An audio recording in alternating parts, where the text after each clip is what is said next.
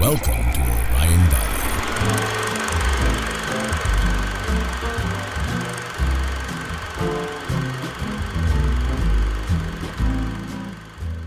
Hello, I'm Josh Wall, and frankly, I love movies. And today is a very special episode. Because for one thing, I can't scream, because no one will hear me. I'm joined by film's very special guest, Matt Simmons, to talk about the 1979 Ridley Scott science fiction horror film, Alien.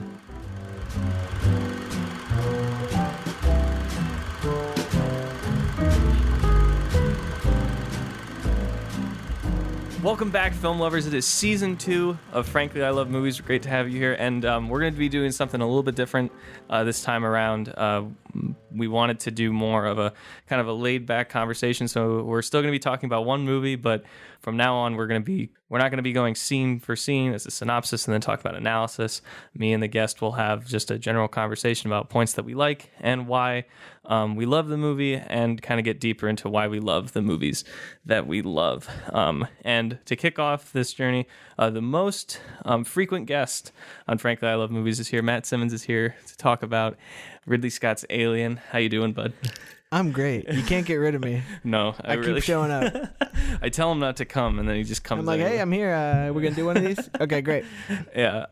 So we've been talking about Ridley Scott a lot recently. I always think of Ridley Scott as kind of a filmmaker who is, I don't really know what his specialty is. I feel like he jumps around. Yeah, he's been all over the place, and like recently his filmography has been a little spotty, but overall, you think of him as just a guy who really changed the scene in so many different ways in so many different movies. He has he just jumps around from genre. He's also one of those directors that's like, if it's a random movie from either the 80s or the 90s, Ridley Scott probably directed it. Right, yeah. Looking through his filmography, there's movies like Legend, Black Rain, Matchstick Men. There's so many. I mean, obviously some that nobody really talks about anymore, but it's just interesting. He directed that too. Yeah, exactly. And I mean, I've always been a big fan of Alien, Blade Runner, and Gladiator's good too. But I don't know I want to go through his movies more to kind of figure out what his style is. And I feel like... Yeah, I guess because of the two big hits in the 70s and 80s with Alien and Blade Runner, people may more associate him with sci-fi. Mm-hmm. And because, he went back to it recently with, Prometheus, Alien Covenant. And The Martian. Yeah, and The Martian. Sci-fi does seem to be one of his strengths, but labeling him as only a sci-fi guy would be, not smart to do, because Gladiator, Black Hawk Down, he's ventured into a lot of other territories. Yeah, and an American Gangster and Exodus, Gods and Kings. I mean, not all of his movies are great. Yeah, he's done so many movies. He sure has. Yeah. Let's talk about Alien. Oh yeah, Alien. I mean, it's one of the classics. Oh yeah, absolutely. And I first saw this. I think one of the things that I love about movies just in general is the first viewing. I want it to be special. I want it to be something that just is bam, here it is. This, and there's a lot of times where I watch a movie where I was like, how have I not seen this before? And Alien is a textbook example for me, because I watched it last year for the first time. First time. I had seen the chest burster scene, but I had never seen, I still have not seen Aliens or any of the other ones. Yeah, I know. But have you seen Prometheus and Alien Covenant? You've seen those? I've seen Prometheus and Alien Covenant, but I haven't seen Prometheus. Was actually the first. So I saw Prometheus when it came out, and I loved it. And that was before you'd seen Alien. Interesting. Prometheus was actually the first real R-rated movie that I saw in theaters. Oh, cool. Yeah. Well, I remember because I went to go see J. Edgar, that R-rated Clint Eastwood Leonardo DiCaprio movie. And I told that to my stepdad before we went to go see Prometheus, and he's like, "Yeah, that doesn't count. Prometheus is your first doesn't one." count. I was okay. And I really liked Prometheus. I thought it was great. It was disturbing. Yeah, it was crazy. It's a movie that gets a ton of hate. For some reason, people just loathe that movie, but I enjoy it. I think it's a fun movie. I will say, after rewatching Alien this time, it made me realize that Prometheus follows a lot of the same story beats. That's what it's almost like, you know, when people compare Force Awakens to Star Wars, like they're structured very similarly, but they are, you know, two different movies. But it was just funny, like, Prometheus really kind of is just a remake of Alien almost. Yeah, I remember just rewatching it last night. There were a lot of things about Prometheus that came back because I still haven't seen it since I saw it in the theaters. But there's a lot of stuff. It's like, oh yeah, this happens. This how it, yeah. Right, yeah. But and Alien Covenant too. Like I liked it. I liked it. Yeah. I like both of those movies. I need to rewatch both of them. I think they're both just entertaining movies, and I really liked Alien Covenant's take on it with the whole dynamic of all the people in the ship were like partnered with someone else, like they had a significant other. I thought that was a cool dynamic to add. I forgot all about that. Yeah, I always think Michael Fassbender's great. Oh yeah, in everything. He's great in anything, even a bad movie. Even a bad movie, he's still cool. Yeah, for sure. When did you first see Alien? I first saw Alien. So my history with it started with, we always had the VHS of it, and I remember seeing the front of it, and it was just Alien, you know, the name of it. So I knew what an alien was, obviously, as a kid, and it looked so cool, and I always wanted to watch it. But since it was R and, you know, extremely, it could have terrified me as a kid. My parents did not let me watch it for a while, obviously. But then I finally was able to. I was probably, I don't know, 13 or 14, I imagine, once my parents finally let me watch it, and I was so glad I finally got to see it, because that movie is terrifying and awesome, and I just fell in love with it immediately. All right, are you a sci-fi guy? I would say so. Yeah, I like me some good sci-fi, and I like me some good horror too. And yeah, I think, so like which one do you like better? That's tough. I would say probably sci-fi overall more. I go back and forth personally because, like, I mean, horror is just so inconsistent in general. Unfortunately, I also feel like sci-fi is pretty inconsistent. That's fair. Yeah, I think sci-fi is more inconsistent than horror personally in the movies that I've seen. But I also like a lot of like I do love sci-fi still, because I mean, obviously everyone says it reflects kind of like our society, like when something was written or when it was made or whatever, right. Which I do love. But for me, I mean, we've talked about this so many times, is like horror, it's either good or it's bad, and when it's bad it's even better. But like sci-fi sometimes it's just like there's so many different genres and different like categories of sci-fi. But sci-fi can certainly get convoluted very quickly. Like sometimes people, in an effort to make a more interesting story, just make a confusing one, and I think you see that more. I think you see that more in sci-fi than other genres. But yeah, I can see where you're coming from with that. So, but like for Alien, I classify more as horror than a sci-fi, if I'm being completely honest. Yeah, well, especially when I think about Alien versus Aliens, I always say Alien is the horror thriller, and then Aliens is just like a more action film, because, you know, James Cameron, it definitely has a more action spin to it. But yeah, Alien is, I'd still call it sci-fi horror, obviously, and I think it really was one of the first examples of it, you know, in popularity, like in, you know, sci-fi horror, and then from there we saw more of that moving forward. It wasn't really as explored before Alien came along, I would say. The mixing of the two, for sure. And this movie was made in 1979. It feels like an 80s movie to me. Does. I mean, yeah, tail end of the 90s, so it's almost like, it just might as well be an 80s movie. But for sure. But like there's so many good like old filmmaking techniques in there, and you know, like the visual effects for the time are, you know, still outstanding. I don't find many flaws with them, you know. For sure. Like the practical effects, they all look good. I mean, it won for best visual effects. It did, yeah. Won 3 Oscars, I think. Definitely for that and sound probably sound design, both the sound category, production I believe, design. I don't know, something like that. The big technical the design. tech stuff. We'll talk about the tech stuff in a little bit, but I was always told to watch Alien just all the time, and it was like it was one day, like, it's a classic, you got to see it. Certainly. And I knew I wanted to, because like the poster was always something that's just amazing. Like it's one a great poster, one of the best posters, one of the best taglines. Oh yeah, maybe the best tagline. It's up there. It's definitely up there. Yeah, in space, no one can hear you scream. Like that's just iconic. But the poster's like, and I saw the trailer too, and the trailer's like super, you know, ambiguous, and you don't really see anything. But like the trailer's the egg, and then it's like the sea of eggs, and it's just space, and it's green.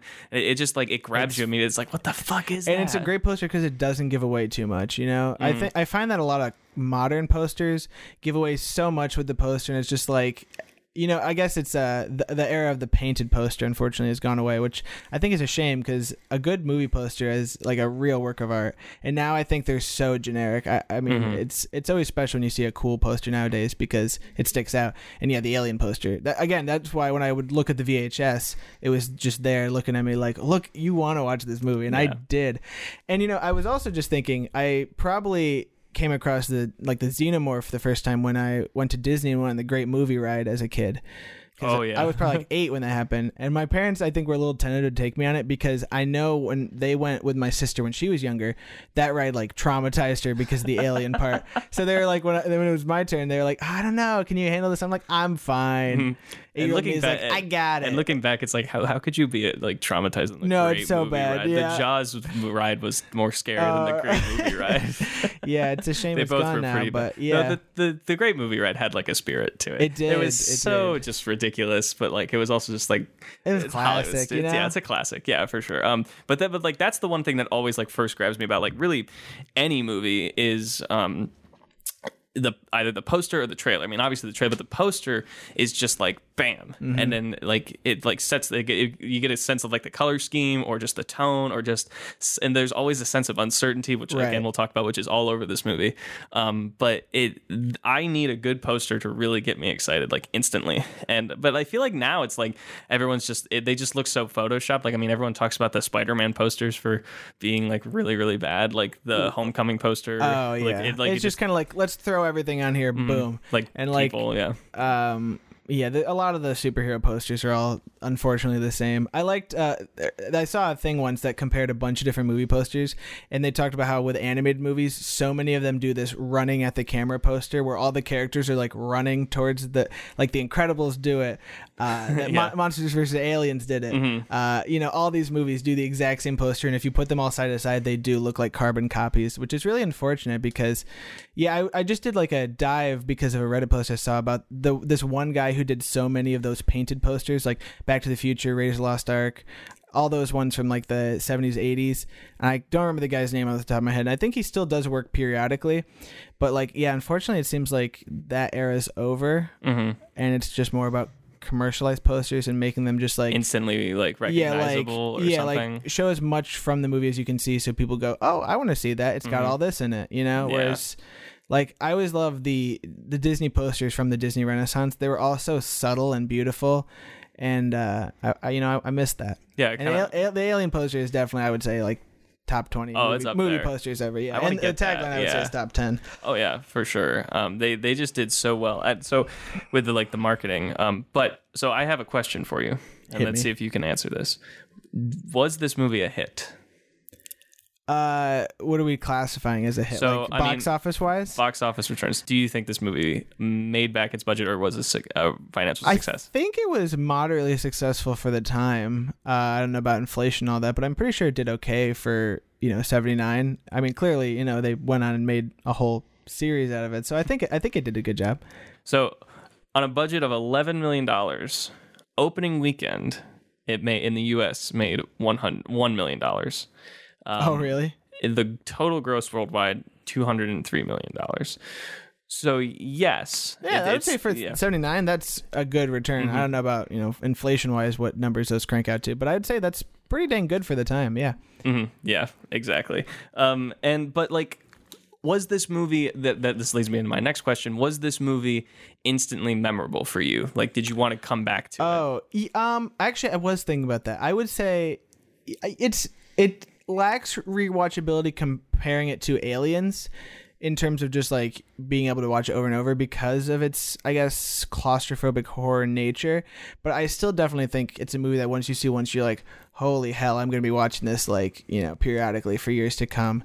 It's just such a gripping movie, and it's the kind of movie that once you've seen it once, you can jump in wherever and be like, oh yeah, this part. And it's got a lot of classic memorable scenes, and I don't think it's maybe as rewatchable as Aliens. But it's great. So you like Aliens more? No, I would say I still like Alien more because for me, I don't consider rewatchability as important as others do. It's definitely an important factor when weighing movies, but there's some movies out there that like I don't ever want to watch again, but I still like, So yeah, I would say overall I probably like Alien more, but Aliens is still great too. That actually, I didn't think about this, but that's kind of an interesting question.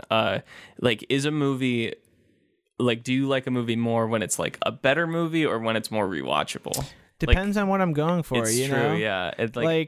the example I always cite for the most rewatchable movie is Ocean's 11, and I could watch that movie again and again and again, but I probably wouldn't put it in like my top 30. You know, like it's a fun movie and it's so rewatchable, but you know, it's pretty basic when it comes down to the story structure, and it's just like the one of the best examples of a heist movie.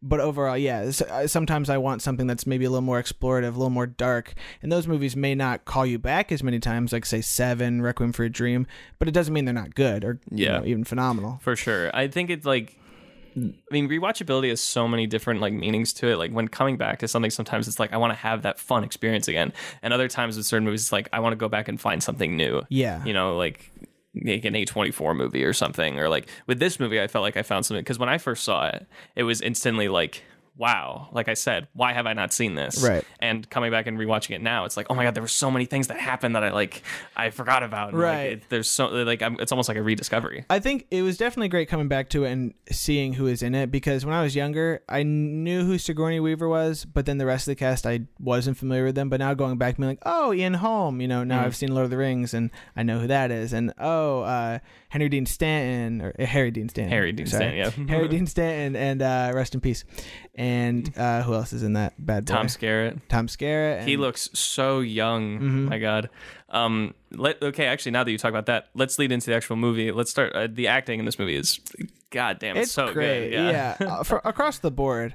The only one that maybe sometimes she's a little whiny is Veronica Cartwright. She's Lambert. Yeah, she's a little. She's does some good acting, and her scream during the chest burst scene is obviously iconic. But sometimes you wonder if she's a little like too much. But it's still some good acting. It's kind of a classic example of the 70s or 80s like person in like in a scary situation who just kind of screams and cries the entire time. It's like, oh my god, you're not doing anything. Shut up. Yeah, it's kind of like that the entire time. Like, I mean, we get a little characterization of her in the beginning, but like it's like, okay, she's good at her job, she knows what she's doing, but like other than that, like not really. But that's another thing. Like, I love the characters in this movie too. Yeah, they're all like, even though we don't get a ton of fleshing out from any of them, like we don't get a lot of backstory. They're still very memorable. Like Harry Dean Stanton's character is like this. I don't know. He's kind of like the mechanic of the ship or whatever, and he's like this gruff guy, you know. And then you got him and Yaphet Kotto are my two favorites. Yeah, he's great in the film. Parker and what's Harry Dean Stanton's character's name? Brett. Yeah. Brett and Parker are fantastic because they have this like, because they work together, so they have great, you know, chemistry of back and forth. But yeah, and obviously, I mean, Ripley is the iconic. Like a movie that, for its time, when female protagonists were not the norm, for her to be the sole survivor and kicking butt was so important for everything. And Ripley still remains one of just the best movie characters ever. Yeah. Of course, you know, she gets to be fleshed out in later movies, but she's just a great character, and Sigourney's phenomenal. And they feel like real people too. Like when they first wake up. By the way, the opening of this movie is fantastic. Just instantly gripping with like this pan of Saturn and the title slowly coming in like piece by piece. Yeah, it's just there's like a total sense. I mean, that's what I think Ridley Scott does really well with this movie's atmosphere. Mm-hmm. The score is great too. Jerry Goldsmith. It's a really like ethereal, creepy, like, you know, it's a horror movie right at the bat. If you thought it was just a sci-fi, immediately with the opening you're like, oh, this movie's going to be scary. It also feels like it constantly, like when the camera's moving, you're creeping around corners. Right. It's kind of like a place you feel like you're not supposed to be. They do that with a lot. Ridley does that a lot of shots in the film are very like, you know, creepy and like feels like you're on edge the whole time, you know, creeping around corners, going down hallways in the dark, and it's terrifying. But like as soon as they wake up, I mean, like there's that quick shot of like John Hurt when he wakes up and it's like the constant cross dissolves of different angles from it. It feels like he's like, there's a big theme of rebirth in this movie that like, you know, he wakes up and is like now a new kind of thing, and like we see that a lot also in Prometheus. I feel like that's kind of like what they were going for, like the birth of man or something like that. Sure, yeah. Maybe that's like a constant theme throughout all of the Alien movies, because I feel like it's like the birth of a new species, now the apex predator. Right. And it's like man's will to survive, you know? Yeah, that kind of thing. For sure. But like when they first wake up and they're sitting around the table, it's like you just get a sense of feeling that they're like real people, because it's like they're having real conversations. It doesn't feel fake, and they're like, you know, they're eating so much because they've been asleep for like, I don't know, like 10 months or something like that for so long, and like I'm instantly into it. Like I'm instantly just like, all right, these people are great. You know, And I think that's something that they did really well in all the other films too, is like this idea of camaraderie with the teams. Aliens has it, Prometheus has it, Alien Covenant has it, all like these teams interacting with each other. And just that dynamic is something that I think keeps me coming back to all these films. Even if, people may not like Prometheus and Alien Covenant, I still think that dynamic is one thing that I just love about them. I feel like that's the thing you have to get right with the Alien movies. Sense of a good team. Like, yeah. As much as I liked Prometheus, I don't remember a whole lot about the team other than like Idris Elba was in it, Charlize Logan Marshall Green. He was in that movie, wasn't he? He's the one that gets infected, I believe. Yeah. Oh wait, no, you're right. Yeah. Oh shit. Who was the other guy? Well, was he one of the stupid ones? He was one of the dumb ones. Okay. The two guys that like go in, they're like looking at the egg. Yeah. Idiots. I mean, honestly, in this movie too, a lot of the characters are pretty dumb as well. Well, I think John Hurt's character is pretty stupid. He's the dumb one for just like going in there and being like, oh, what we got here? Like not even thinking to be cautious at all. Mm-hmm. Like, he's just like, oh, and no one went with him. Right. Yeah. But like, I will say that scene is really great too. Cause like, I don't know if you're familiar with who H.R. Geiger is. He's a production artist. He did all like the production drawings. He won for best visual effects because he did all of the effects drawings and the production drawings and the designs for this movie. But he also did all the supposed designs for Jodorowsky's Dune. Okay. The failed adaptation, which is, if you look at his drawings, they're like scary. Mm-hmm. They're like horrifying, and they're so good though. They're so detailed, and you see it like that wide shot of the circular ship. Sure. And seeing Prometheus, it's like, oh, I know what that is now. Yeah, that's why I come back to. I'm like, oh, Prometheus really did harken back to a lot of this film, didn't it? Yeah. And also the sets look really good too. Like for sure. Like when they're in that ship, like the design of the I forget what the name of that alien creature from Prometheus is, but him there with like the stuff around him, like on the ship, and just the way the eggs look in the field of mist, like everything is very cool.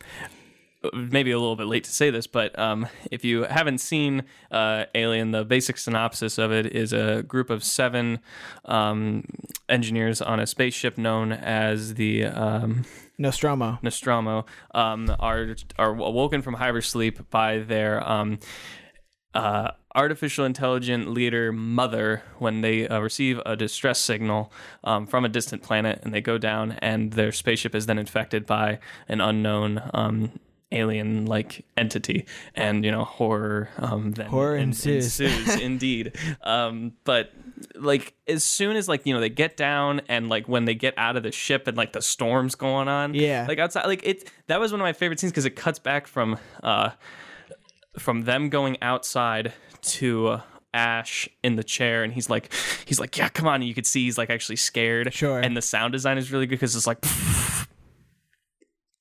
it's so good. So the back and forth of it is very cool. Mm-hmm. Yeah, and that was one thing that I wrote down at that point because I'm already intrigued by the story, right? And I just was like blown away by how good all of the technical aspects were. The cinematography looks great, the score is great, the sound design is great, production design. It's the one thing that I really take away from this movie is that it's a perfect example of when there's a care and passion in both the technical aspects and the story aspects. It's like an all-around thing where everyone is it seems like they're putting in 100%, and so many creative ideas are going. Yeah, this movie like definitely holds up in essentially every regard, and it's incredible that it can do that still because it's 40 years old this weekend, right?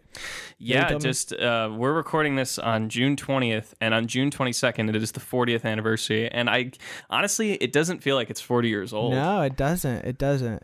Yeah, it's incredible to think that. It's clear that like there's a lot of old school techniques in the shots and how they move. Like there's a scene from after Ridley and Ash have their conversation about letting in Kane again, and when Ash leaves the room, the camera just like follows out, like dollies out, it just moves. It's like, no, that wouldn't happen. Right. It really wouldn't. Like there's a lot of really good shots of like it's still, or it's like it's like on a dolly. Like everything is just, it just feels like it's so smooth and it cuts together so well. Yeah. It's fantastic. All right, I just want to take a really quick break in the conversation to talk about Dingles and Donuts, Orion Valley Productions' very own Real Play D&D podcast. It's a big time for us. This week we are starting our Season 2 finale. It is a 3-part finale. The first part will be out July 18th, which if you're listening to this, we released this on July 16th. So in 2 days, you can go check it out. The week after that, on July 25th, will be a part 2. And then the last part is going to be released on August 1st. You can listen to that on iTunes, Spotify. You can also see it on YouTube or our website, OrionValleyProductions.com. And be sure to go follow at Dingles Podcast on Twitter. Follow the page on Facebook, Dingles and Donuts, and follow all of your favorite Dingles on their own personal social media stuff for some fun, kooky updates that are full of ridiculousness and most likely typos. I'm definitely guilty of that myself. So yeah, first episode of the season 2 finale of Dingles and Donuts premieres July 18th. As someone who was a part of it, I can say that it was absolutely bonkers, and it's going to be a blast to listen to. I can't wait for you guys to hear it. So mark your calendars. July 18th for the first part, July 25th for the second part, August 1st for the third part, and the finale, ending season 2 of Dingles and Donuts. Go check it out. All right, back to Matt. So, okay, we were talking a lot about the team and how that like draws people in to this movie here. Is it better? Like, does it like? Is that the main point of Alien for you? Like, do you go in like this is a like the team is what like keeps together? Or I guess in let me rephrase that. In movies in general, do you think that a team dynamic will draw you in better, or just a good character dynamic in general, like one or two people, or is it the team that really brings you in? Like, if this movie was only about one or two people, would it be the same, do you think? I mean, well, what's interesting about this movie is it does seem that the main takeaway is that Ripley is a badass by herself. And I think that's what we associate with Alien a lot, is that, like, she's just such a powerful character in her own right. So I guess in that regard, the single character might be important to build from, but in a lot of cases, the team dynamic is very important to get right, because we've all, everyone watching a movie has been on a team of some sort, sport team, marching band for us, whatever it could be. So you understand immediately like what like friendship can be like with this, team. And so it impacts the emotional resonance of the film, because when these characters are getting picked off, they're losing a family member almost, because they've been together on this journey for, who knows how long, And so I think this movie is able to balance the two, create this team dynamic, but then also just really write some great character work for Ridley and Ripley, rather. I don't know why I said Ridley. Because Ridley Scott. I guess. Ripley.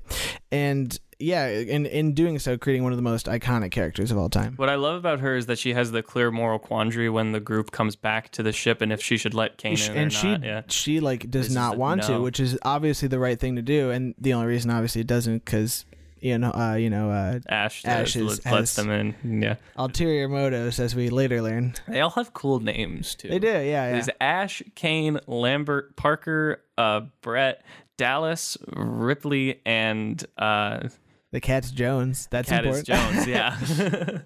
Always love when a cat sidekick is in the movie. Yeah, Jonesy. Excuse me. A lot of really great scenes in this movie. Oh, totally. It's like you were just talking about, like when they send Kane through the airlock. I think that's like such a good this. It's like 15 minutes where Kane comes back.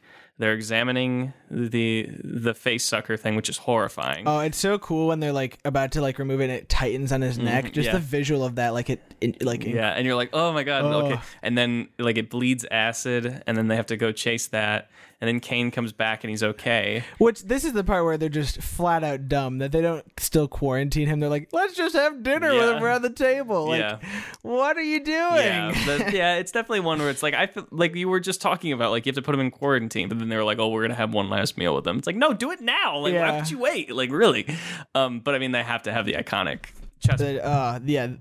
One of the most iconic scenes in any movie ever. Absolutely. I mean, it's so recognizable. It's been parodied to death. I mean, the best parody of it is in Spaceballs. Oh, sure. Hello, my baby. Hello, my... But John Hurt literally comes back and is like, oh, not again.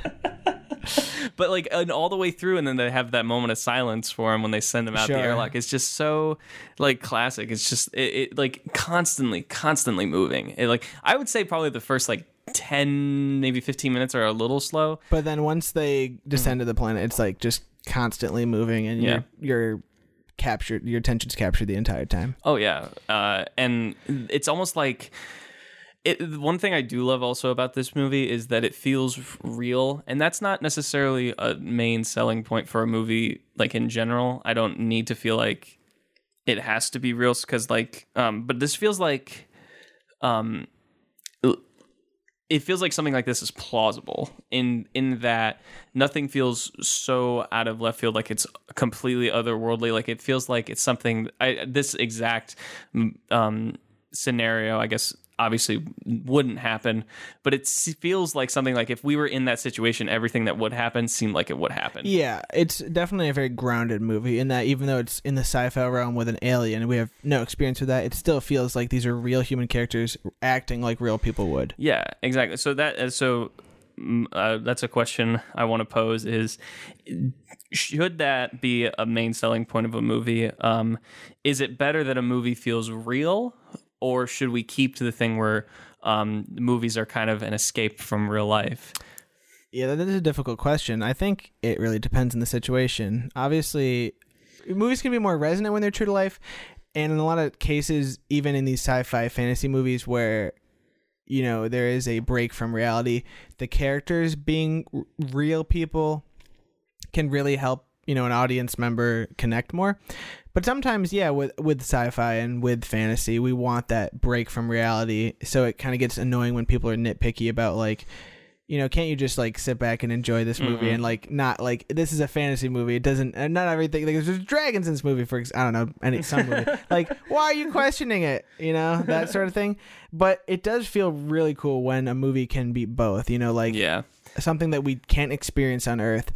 And so it's escapism in that regard, but we still understand the characters. Because at the end of the day, I think the characters, creating compelling, relatable characters is something a movie really needs to do. And also, it seems like they really push you to your scare limit, especially for me, because the scares in this movie are super good. genuine. They're really, really good. And what I love is the one time where I was like, oh, that's a jump scare, that's dumb, when the thing falls through the ceiling and Dallas is like, oh, I'm sorry, but then it's followed by an actual scare where the face fucker actually does pop out. The face what now? The face sucker. Doesn't that it sounded like he said something else.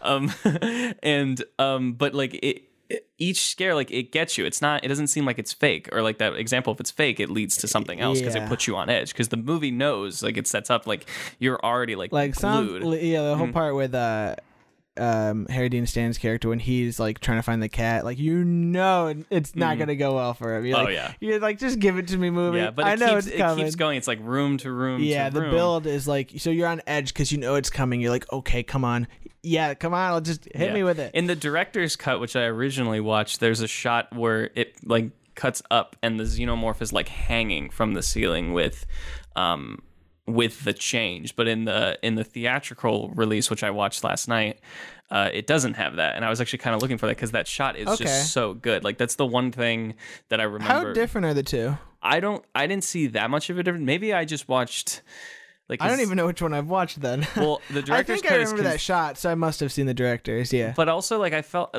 so on Amazon Prime it says the director's cut is 2.5 hours when the director's cut that I watched was just 2, the regular movie. So I don't know, but I remember that They're shot. always doing this with Ridley's movies. They're 5 different Blade Runner has 5 different cuts. It's which one's the right one? Yeah, I don't know, but going back to kind of the question at first, that the scares, they feel real, and it's also I was thinking what if I was faced with something that was unknown, or something that seems like it could be a potential harm, not necessarily a xenomorph, but what if I don't know, just the most extreme example, a bear or something like that.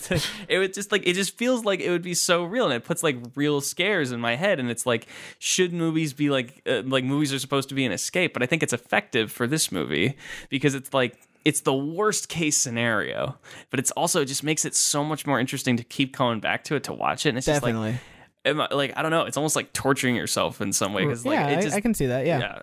But I mean, it definitely depends on the situation if it should be more real, because I mean, everyone talks about like Manchester by the Sea being like super like real or like real feeling, Right. But like I feel like this movie's like kind of no different in that sense, in that like the dialogue isn't super over the top or crazy. It feels very natural. Decisions don't feel like they're being too pushed or forced, other than when Ripley goes, "We gotta blow up the ship," like just out of nowhere. But I mean, Right. it makes sense. But like, I don't know. It just feels, everything in this movie just feels like it naturally progresses. Yeah, I completely agree, and I think that's why it's so highly regarded, is because it's able to balance those two things. You know, being able to be a cool sci-fi journey with a scary alien, but then also having real human characters that you can go, oh, I understand why they're making these decisions. Like, I think I would do that too in this case. And also, like, I love that this isn't the only conflict, and then there's also like the conflict with Ash and like in between the group, and like what they should do. Should they do this? And then like no one, and like Ripley doesn't it's a cool trust plot Ash. twist. You know, you're already suspicious of Ash the whole time. Like, he's even in a different uniform. He's kind of acting a little suspicious. Then of course he lets Kane in, so you're already like, okay, why'd you do that? And then he's suspicious, and then obviously the reveal of, oh, the mission directive told him to bring this xenomorph back for like examination and whatnot, and all the other crew members were expendable. And I love Sigourney's acting when she finds it out, and she's just like so defeated. Like, it's that moment of realizing, like, wow, so I'm nothing to these people anymore. Yeah, exactly. Like, yeah. And also, it just seems like, and there's also that like decision of what should we do, where do we go, and like do we like leave, like do we go and kill it, like what are we supposed to do, like Right. push it off to the side. And Dallas goes into the air vent. Great scene when Tom Skerritt's like looking around. And also, that's a good thing this movie does, because you kind of think like, I think Tom Skerritt at this point, I think he was at least like an established actor. Yeah. And it almost seems like he's the lead character. Yeah, like when during the intro, he's the first name that comes up, which would make you assume he's top billed. And I mean, he's like the captain of the ship. Right. But like he's going around, and like it like keeps moving, and they have like this tracker thing, and it just feels so confined. I mean, this whole movie feels confined because it's like it's in space, and the ship, as big as it is, it just seems all of the spaces are pretty small. It almost seems like it's a place that you're always ducking. It's a very claustrophobic setting, because basically the entire movie takes place in this ship, and you never feel like it's almost like you can't catch a breath, because the alien could be anywhere, because it's so confined. And I love that like that scene in the rafters keeps going and going, and then finally it ends with the xenomorph just popping out, and we don't even see anything after that. No. There's so much uncertainty. Yeah, It's like, in that regard, it almost reminds me of like Jaws, in that like we don't see it all that much, probably because of certain technical limitations, but the ability to still induce horror while not being while not showing it as much, it reminds me, you can compare the two very similar in that way. that's what I was thinking when I was watching it. I was like, this is like Jaws in space. It really is, honestly. Yeah, and I'm sure that was like that had to be the pitch, because I mean, Jaws came out 4 years before this? Yeah, 75. So like, it just feels like, and they don't show it that often. Like, what, the xenomorph is in like 4 scenes, maybe. Yeah, I mean, probably more than that, but yeah, it's not. You don't see it a lot. Going back to this, I was like, wow, you really don't see it like in full view as much as like in Aliens they show like the Queen Xenomorph way more. But again, because technical, I'm sure it got better. Even in 5 years. Yeah, and I feel like that works for this movie, because I mean, it plays off of like, it's all about uncertainty and fear of the unknown, and it like does. If they showed it constantly, it would take the scare away, and certainly, like, I mean, that's kind of that's when a lot of horror movies, they blow it, maybe a weird expression, but they blow their load way too early, and they show the thing, and you're like, oh, now I'm not scared of it anymore. Yeah, because I've seen it. And the same with Jaws, they don't show the shark until it's hour, all about 20 minutes. Yeah, it's all about the anticipation, the build up, and then once you finally keeping the mystery of it is so key for horror, I find. Like, we see it once when it comes out of John Hurt's chest, and it's so small, and then it runs away, and you're like, where did it go? Because the ship is so big. And it's like, where's it gonna go? And so you still have that idea of it, though, like, oh, but it's small. Like, what could they can fight that, can't they? But then when Harry Dean Stanton discovers like the skin, and you're like, uh-oh, this thing just got bigger, didn't it? Oh yeah, for sure. And and also the costume for the xenomorph looks great. Yeah. The xenomorph design is iconic again, with the whole thing with like the jaws coming out of the you know, like the second pair of jaws, like the retractable things, which I didn't know about until I saw Prometheus, because I didn't know anything about the xenomorph. But then at the end scene where it comes out of the one guy, and it's like, it almost seems like I don't know, it was just creepy because it comes out and then the entire skull like pushes back, and it's so creepy because it's like, what would there's so many things I don't know about this thing. It's like, it's unlike anything I've ever seen before. Certainly, yeah. Its design is so special and unique, and and it's growing fast. That's a good thing too. The timing of this movie is really good. Yeah. It's like, it is growing at rapid pace. If it's already molting, it's only going to continue to grow. Yeah. And it's like, how big is it going to be? Like, what can it do? We just don't know. And I love that about this movie. I can't praise that enough. Yeah, it's and then because then you start thinking back, like, wait, there's a whole field of these back on that ship, and you just know like what that means for like if this were to expand into a bigger problem, and obviously they do, you get to explore that in future movies, but it really sets up like, wow, this could be, you can do so much with this story, but also how much of a problem it could be. We'll talk about that in just a second. I want to talk a little bit about the ending.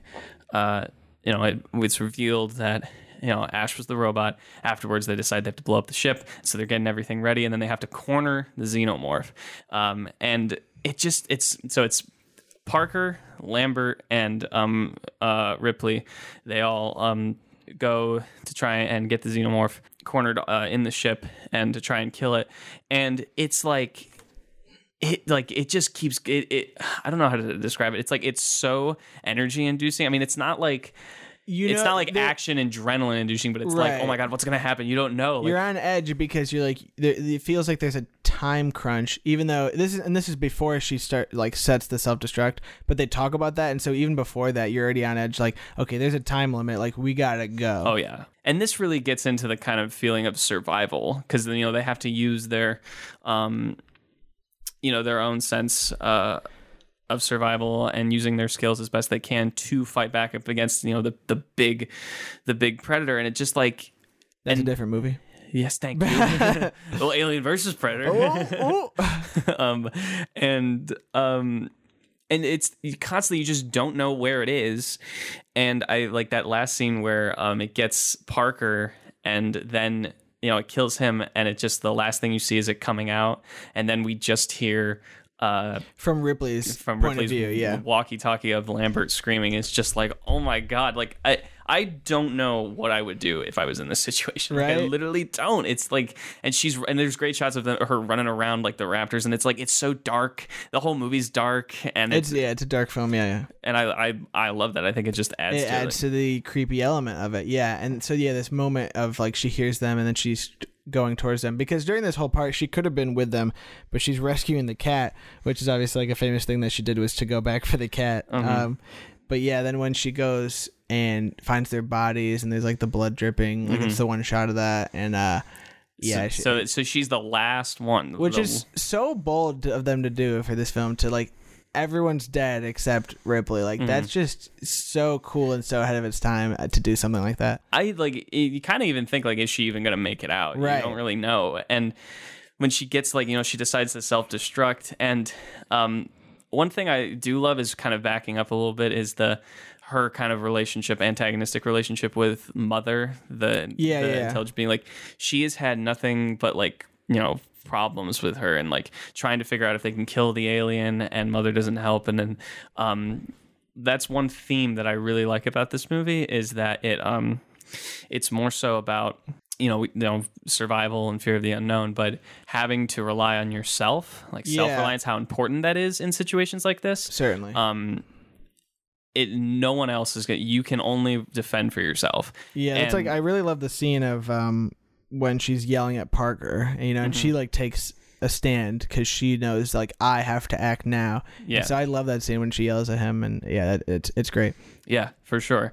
And she goes to the self-destruct, but did she try to put it back? Was that the thing? So she's going towards the escape pod or whatever it is, or like the ship, and she runs into the xenomorph and realizes, oh crap, I can't go that way. And so I think she thought, oh, I'm not gonna have enough time now, and that's why she like panicked and tried, but then she couldn't. So then she knew, like, oh, I just gotta go. I just gotta do it, you know? I feel like that's one thing that I would do, like, in a situation. I feel like I would just be so scared to be like, no, we gotta put it back. Like, no, it would just be like, and then, like, the countdown. It's one of those movie moments where you feel like she's gonna make it, like, at the last second, but she doesn't. It just defies your expectations. And now she's gotta go, like, run to the escape pod, and you don't know if she's gonna make it or not. Yeah. Because, you go into this movie, you know, if you're completely blind, you already think, well, even as soon as the alien's on there, you know, more than one of them is going to survive. Usually that's how it is in horror movies, right?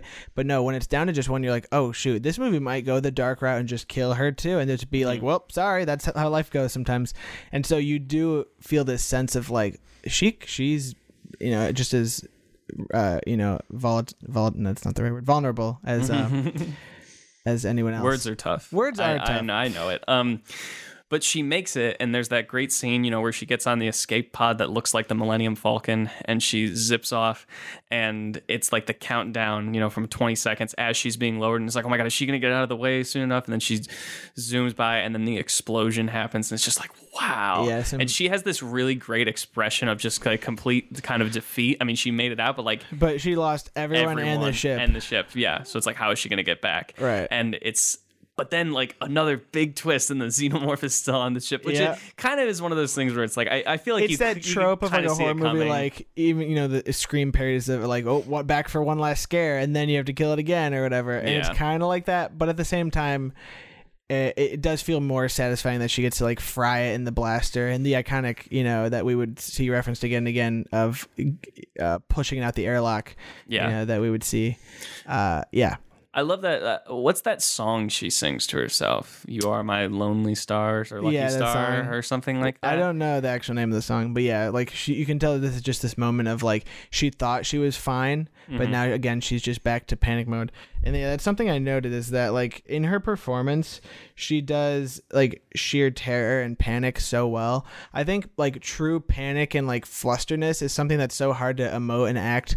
You know, Lambert tried it. Yeah, like I don't think she's as successful. No, but Sigourney, I think, especially at that point, like when she backs into the corner near where like the suit is, and then she eventually puts on the suit, just like the sheer level of panic that Sigourney Weaver's, you know, portraying is incredible. Which I love about her character is that she's able to obviously rely on herself. She has a great set of skills, and she's gonna get shit done, but she's so scared. Like she's horrified. Like I think, and that's what's so great about the character is like she's not just like a Mary Sue, I just kick ass type character. She's like you can relate to her, but she's still so strong and independent, and that's why she's such a great character. And this is one of my favorite movie endings because it seems like it almost ends, but again, there's so many questions because she does that monologue about how everyone's dead. And the famous monologue of like the last crew member of the Nostromo signing off. It's signing off, and then it zooms in, and then it cuts to her in the hibernation bed, and it zooms in, and then a unit production manager to whoever the fuck, and it's like, oh my God, that's really how it ends. That's crazy. Like, but it's such a good ending because if you ignore the rest of the series, it's such like a foreboding ending. Like she's all alone now. Like she won, but it's still like, what's gonna happen now? There's still all those aliens back on the planet. Like so many questions. And which then I want to ask. This is one of my last questions. Is this movie for you as someone who's seen Aliens? I mean, I've seen Prometheus and Alien Covenant, but has seen the others. Is Alien by itself better as a singular movie, or does Aliens or something improve upon it, or should it just be its own thing? I think I definitely do like Aliens a lot, and I think it does add a new. It kept it very fresh in that like, it expands the team. It definitely makes it more action. You get to see the xenomorphs more. You get to see Ripley being awesome again. It gave us even more great acting from her, and which was really cool that she got nominated for Aliens, because you don't see sci-fi getting nominated a lot in those kind of categories. And so I think the 1-2 punch of it, I think, is perfect. Even Alien alone is perfect, but Aliens, I think, complements it so well. Now, I've never seen Alien 3 or Alien Resurrection, but the general thing I've heard is that, Alien 3 was the production company took over. David Fincher didn't get to make the movie he wanted. And Alien Resurrection just seems like I don't even know. Like, I just have no desire to watch it. Like, Alien 3, I'll probably watch someday just to watch it, but Alien Resurrection, I just don't care about. And then, of course, you have the Alien versus Predator movies don't even count for me. Those are just literally like popcorn movies that whatever, who cares? And then I do like Prometheus and Alien Covenant, and I know there's fans out there that wish these movies weren't happening, but I assume we'll probably get one more movie to finish out like a trilogy, the David story. And I like them, and I think, I could do without them. I could do with them. It's very middle of the road. But yeah, Alien and Aliens together, I think, are just an incredible duo of movies. Yeah. I still need to, like I said, see Aliens. Yeah. But Alien to me is just something that it's such a good book ending. Well, it ends, but it seems like it's ambiguous, but it works for that story because we don't know where she's going to go. We don't know what's next for her. We don't even know if she's going to make it back to Earth. There's so much that we don't know, but there's a lot about this movie that we don't know but it adds to it. It's not we don't know that because it's lazy writing. No, it's meaningful ambiguity, because sometimes ambiguity where it doesn't feel natural is frustrating, but in this movie it makes it better. It makes the thrills, the horror, the uncertainty, all of it, it's just it's what makes this movie special. Yeah, for sure. And it's one of Ridley Scott's best, and I want to see the others, because like Prometheus for me and Alien Covenant, while both good movies, it's not one. They're not necessarily ones that I like. Alien is not something where I want to know the backstory of where the xenomorphs came from or what happened before. And so, yeah, those movies are kind of, since that's what they're doing. It in some regard, maybe it is kind of ruining the mystery of Alien, and I definitely can see that point of view and understand that. Because I like that if you see the first ship, like the first time you see the ship when they land, it's like, oh, where did that come from? Yeah, where did these things come from? But it's it's interesting because it's almost like they just appear. They're just here, and this is the situation. And like I said, I like those movies. They do some good things, but I just kind of like that. I like the what I don't know. Right, yeah. It's sometimes better to leave people in the dark rather than do a lame explanation. Like the example that's always cited is they needed to explain the Force in the prequel trilogies with the midichlorians, and everyone hates that you had to give it something tangible like that. It makes it more fun that the Force is just kind of this otherworldly thing that we don't really understand. By dumbing it down for the audience and explaining it like that, it does kind of take the punch out of what the originals did, Yeah. And I think you can you compare it the same way to Alien and what the newer ones are doing. And yeah, I think, in that regard, I can see why people wouldn't be fans of them. Yeah. All right. Last question. Why should people watch Alien? What's the one thing that you should say that if people are fans of movies, they should watch Alien because of this? If you like sci-fi, this is, I would say, maybe the second or third most important movie for sci-fi, along with 2001 and Star Wars. Those movies impacted sci-fi just an unbelievable amount. So many films that came after Alien took what Alien did and either did their own thing with it, maybe even improved upon it, maybe did it way worse. But regardless, the influence this movie had is just insurmountable. It's so important to, and beyond sci-fi, just good character writing. Ripley remains as one of the best characters because she shows how strong women can be, and she influenced so many great characters like Sarah Connor and other powerful sci-fi women that kick butt and show they can stand up to men just the same. And I love that about this movie and what it did for the the characters in that regard. Is it also one well, here, I'll say what I would say that what I take away personally from this movie, a lot of it is two things. One, I already said, is that the mixture of the passion and the care that was took to the technical aspect and the story perspective came together really, really well and made something that is super memorable. But the thing that I personally think that this movie does so well and is a great example of genre bending, it's not super clear. I mean, I thought it was a pretty easy answer if this is a horror movie, but it's pretty clear that it's like there's sci-fi and there's horror, and it's not, and a little bit of thriller, and it's not super textbook one or textbook the other. It can reflect like real life things in our society, like sci-fi, but it can also scare the shit out of you, like horror. Yeah, and then there's also that combine kind of the two is and then it's also like kind of like the chase and the mystery of finding someone, like the thriller, and it takes elements, the best elements of those, and puts them together so well. Definitely. That's one thing about movies and cinema just in general that I love, is when people can take something that we've kind of known, the Alien movies were around for so long. Yeah, like at this point they had gotten very stale with what they were doing with Alien movies. And it takes tropes that we kind of already recognize and bends them and brings us something new. I'm always looking for something that's new and creative and holds my attention. And I think that Alien is definitely one that does that. And I definitely want to rewatch it. I can go back and oh yeah, certainly, and find something new.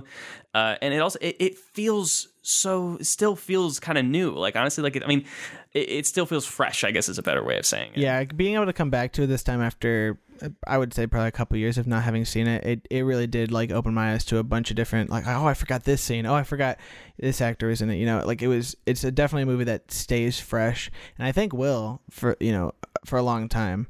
Mm-hmm. For sure. And obviously iconic characters is a thing that I always like to come back to. Makes it like relatable, and yeah, there's some issues and like some things, some plot holes like within it, but I at the end of the day, it just still remains to be one of the most influential movies of all time and one of the best movies of all time. Couldn't agree more. All right, that is it for the season 2 premiere of Frankly I Love Movies. As always, big thank you to Matt for coming on. He loves to come on. Like you said, you really just can't get rid of him. I just want to give a big shout out to Sullivan Harris, who's the producer of this show and also did the brand new cover art that you see on iTunes and Spotify and wherever you get your podcasts. Please make sure to go follow us on Twitter at Frankly_podcast. You can like the show on Facebook, Frankly I Love Movies.